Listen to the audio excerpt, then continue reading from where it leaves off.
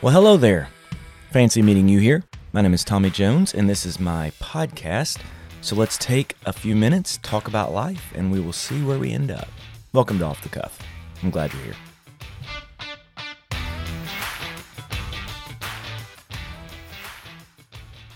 Hello again, everyone. My name is Tommy. Welcome back to the podcast. As always, I am so honored to spend this time with you. If you were with me last week, we started a new conversation I am calling Theologies I Would Question. I really don't know that that's what I'm calling it. Maybe I'm calling it Bad Readings of the Bible. Maybe I'm calling it Doctrines That I Just Don't Trust. But really what I'm talking about is this.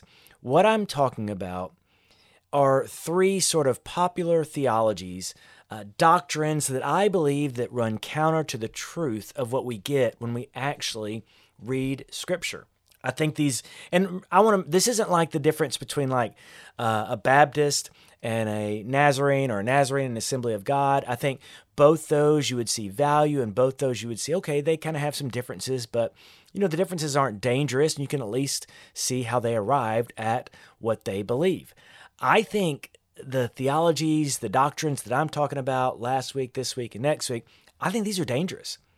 And the three I'm talking about specifically are this. It's Christian nationalism, which I'm going to talk about today, the prosperity doctrine, which I talked about last week, and if you didn't listen to that, go back and check it out. And then next week, I'm going to talk about progressive theology. And I would say that prosperity doctrine is really not owned by any party. Christian nationalism is certainly usually assigned or acquainted with the far right. Progressive Christianity is with the far left. And so I feel like we're sort of hitting all of our corners on this. And I'm giving you names of pastors and people who promote these various theologies. And I normally don't like to do this because I don't want to rip anybody down. I don't want to, it's so popular to insult the church and tear the church down. I don't want to do that. But these are, and I'm not questioning their soul. I'm not talking about their salvation. I'm saying these are people who put forth a doctrine or a theology that I would question, that I would pause, that I would do my homework, that I would go to Scripture and say, does this really add up with what I see from Jesus in the Scripture? Does this add up with the traditional view of Christianity as it has been handed down for so many generations? And when it comes to Christian nationalism, there's names like Greg Locke, Mark Driscoll.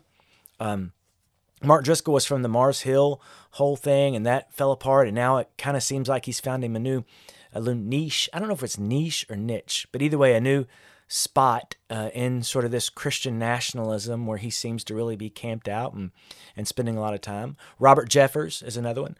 Marjorie Taylor Greene would be a politician who really promotes this Christian nationalistic sort of theology. But those are few of the people who seem to promote that. And again, not question their souls. I'm just saying I really disagree with their theology. I don't believe it lines up with what the Bible teaches, and I think it's a dangerous substitute for the truth. And so I think it's helpful to give you some information and kind of point out some of the things that I see as dangerous in this, and maybe you can think through it yourself. And so today we're talking about Christian nationalism, and I'm using several references for this. I'm using a post from Christianity Today. I'll try to tag that in this deal. You can read it for yourself. I'm drawing from a book I read called Red State Update, it's called Red State Christians. Red State Christians, which was a really interesting book. And I read this book and this next one during Corona.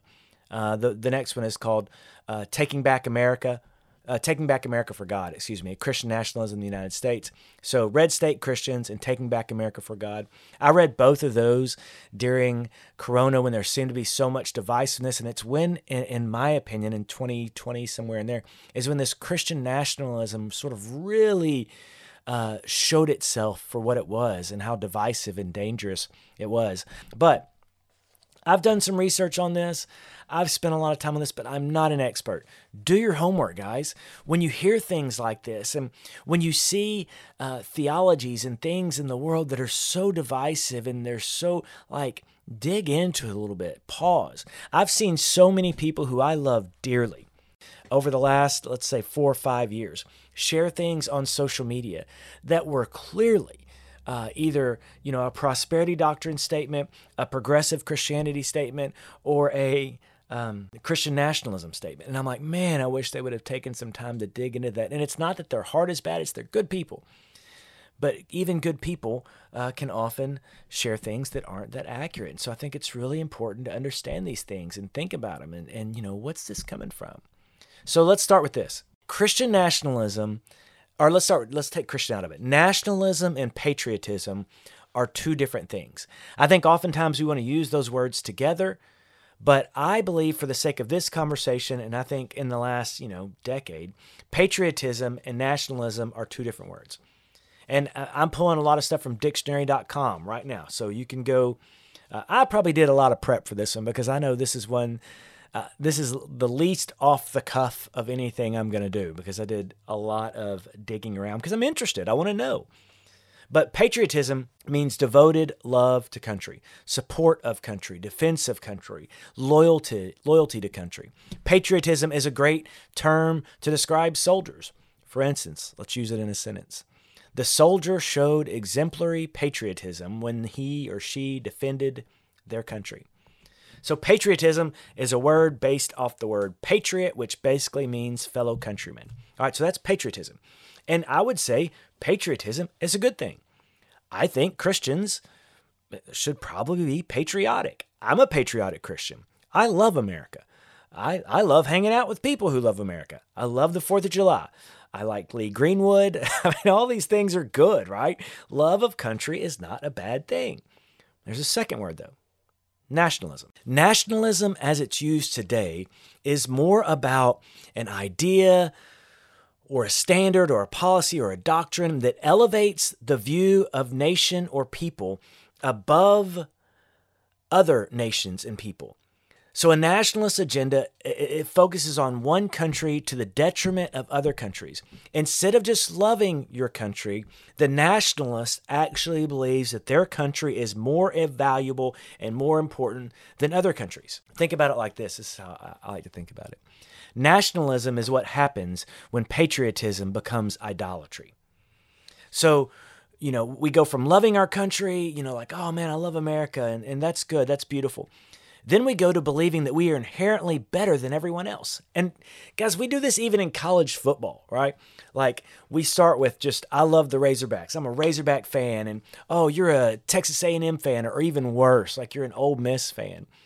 And when you're at the game, there can almost become, you can get so into it that you can begin to feel like, okay, the Ole Miss fan is not just for a different team.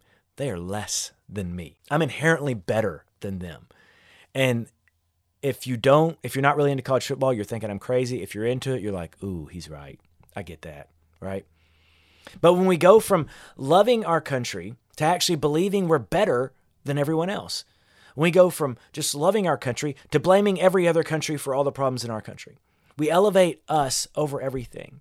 It becomes America first and to hell with everybody else. A nationalistic view of America believes that Americans are inherently better than other people in other countries, and we are entitled to a life that's better than them because we are Americans. Because of where I was born, because of this culture, this society, I am better than fill in the blank. Patriotism is a king of an ideal. Love of country, great. But nationalism is what happens when this value or this ideal becomes distorted. So nationalism is when you believe that you're inherently better than other people because of your country or your nation's status, and that's dangerous. And guys, I mean, think about like World War II, Nazi Germany. They were better because they were Germans.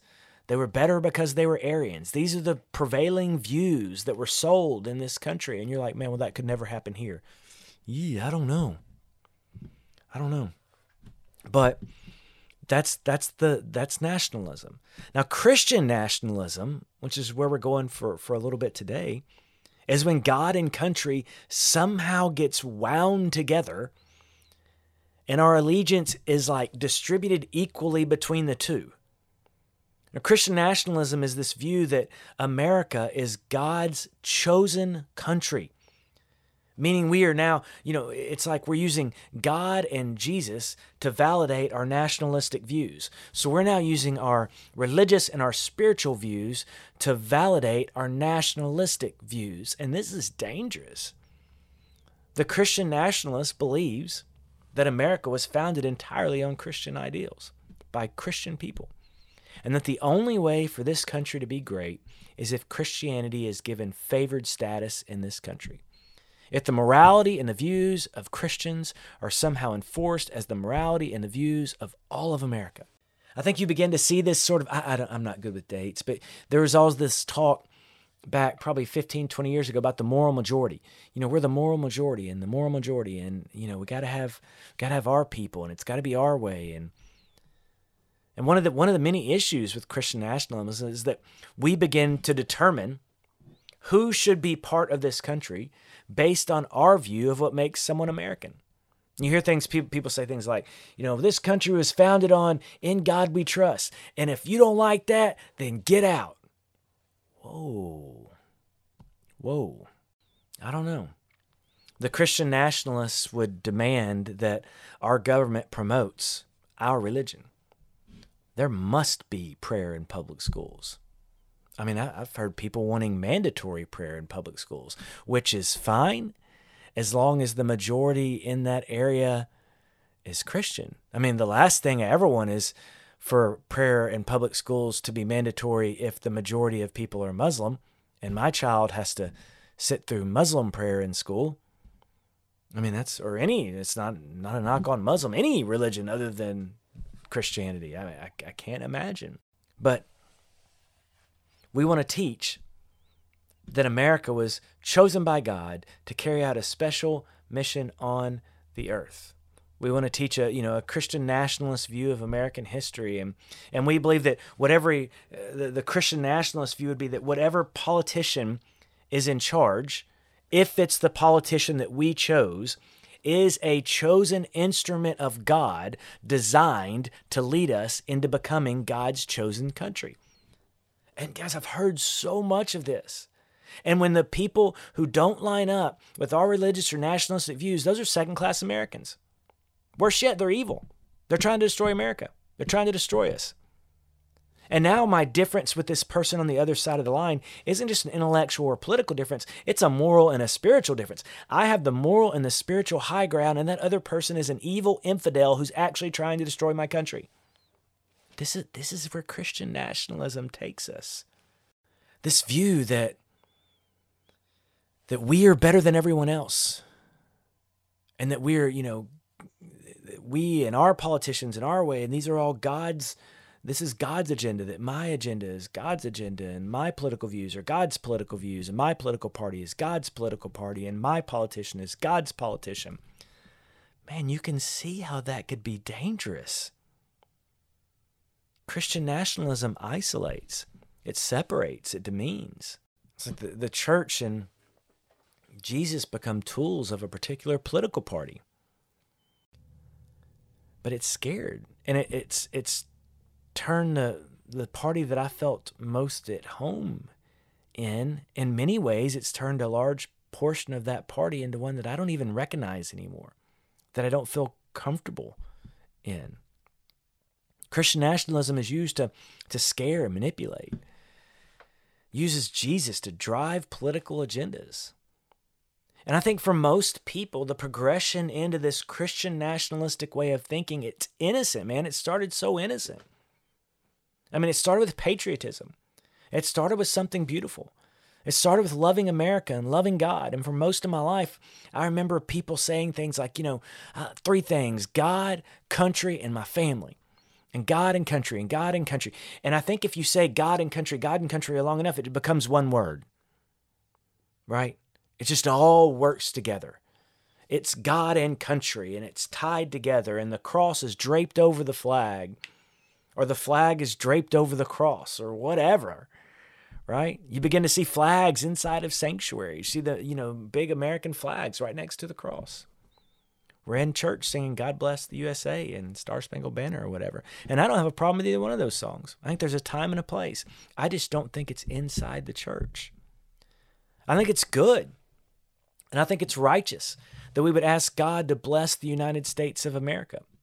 I think it's good. And I think it's righteous that we would ask God to give us good, God-fearing politicians.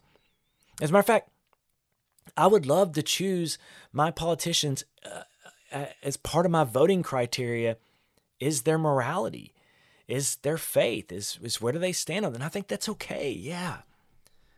I think it's good and righteous that you and I would promote and advocate for agendas and policies that we believe honor God. I think that's good and that's righteous, that we would stand for different things that we believe align with Christ and the Christian agenda and what it means to love God and love people. But the flag does not hold equality with the cross. And the church cannot become a political tool. Guys, we're strangers in a foreign land. Jeff and I did that podcast a while back, and he said this was a paraphrase, but he said it, and it was so good. He said, we participate in the political process, but we do it as strangers and foreigners, right?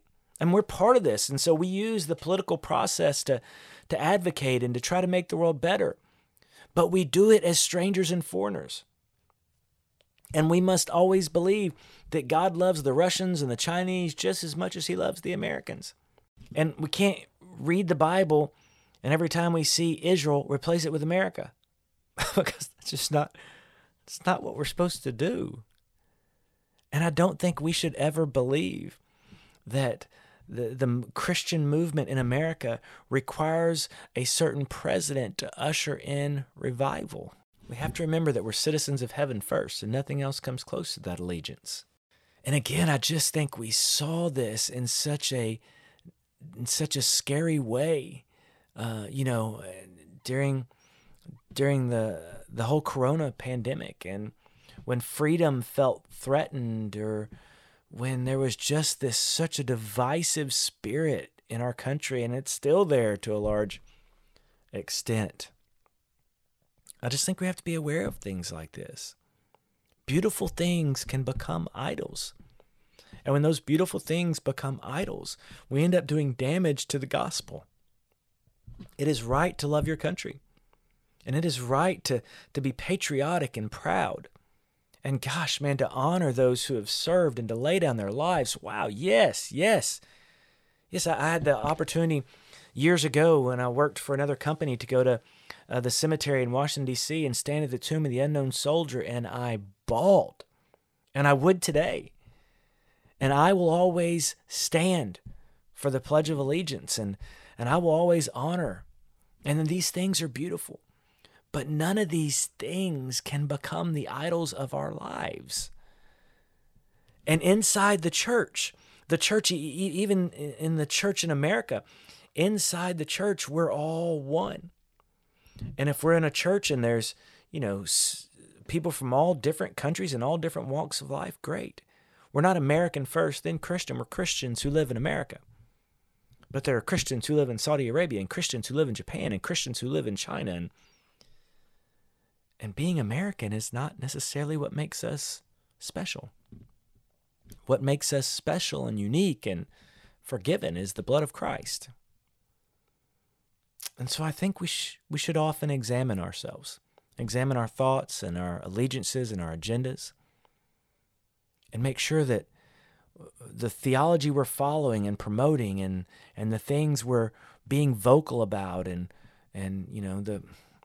if we're going on a march or we're walking on the Capitol steps or going to Washington, D.C., like what really is the agenda we're promoting?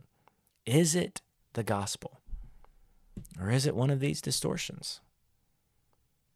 Man, I'd love to hear from you on this. I know there's probably a lot of different opinions on this, and guys, I don't know that I've got all the answers. I'm learning and studying, but I know I have seen some things in this area, in the area of nationalism and Christianity being wound up together, that have really been scary for me. And so I'm learning, and I appreciate you affording me the grace to learn. And for those of you who are listening, and I'm your pastor, I appreciate you, allowing me to work through these things.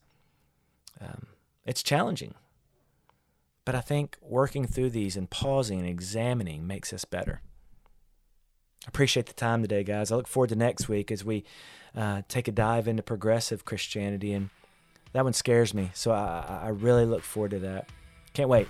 I'll talk to you guys again soon. Thank you so much for listening. I love you. This is Off the Cuff. Jones out.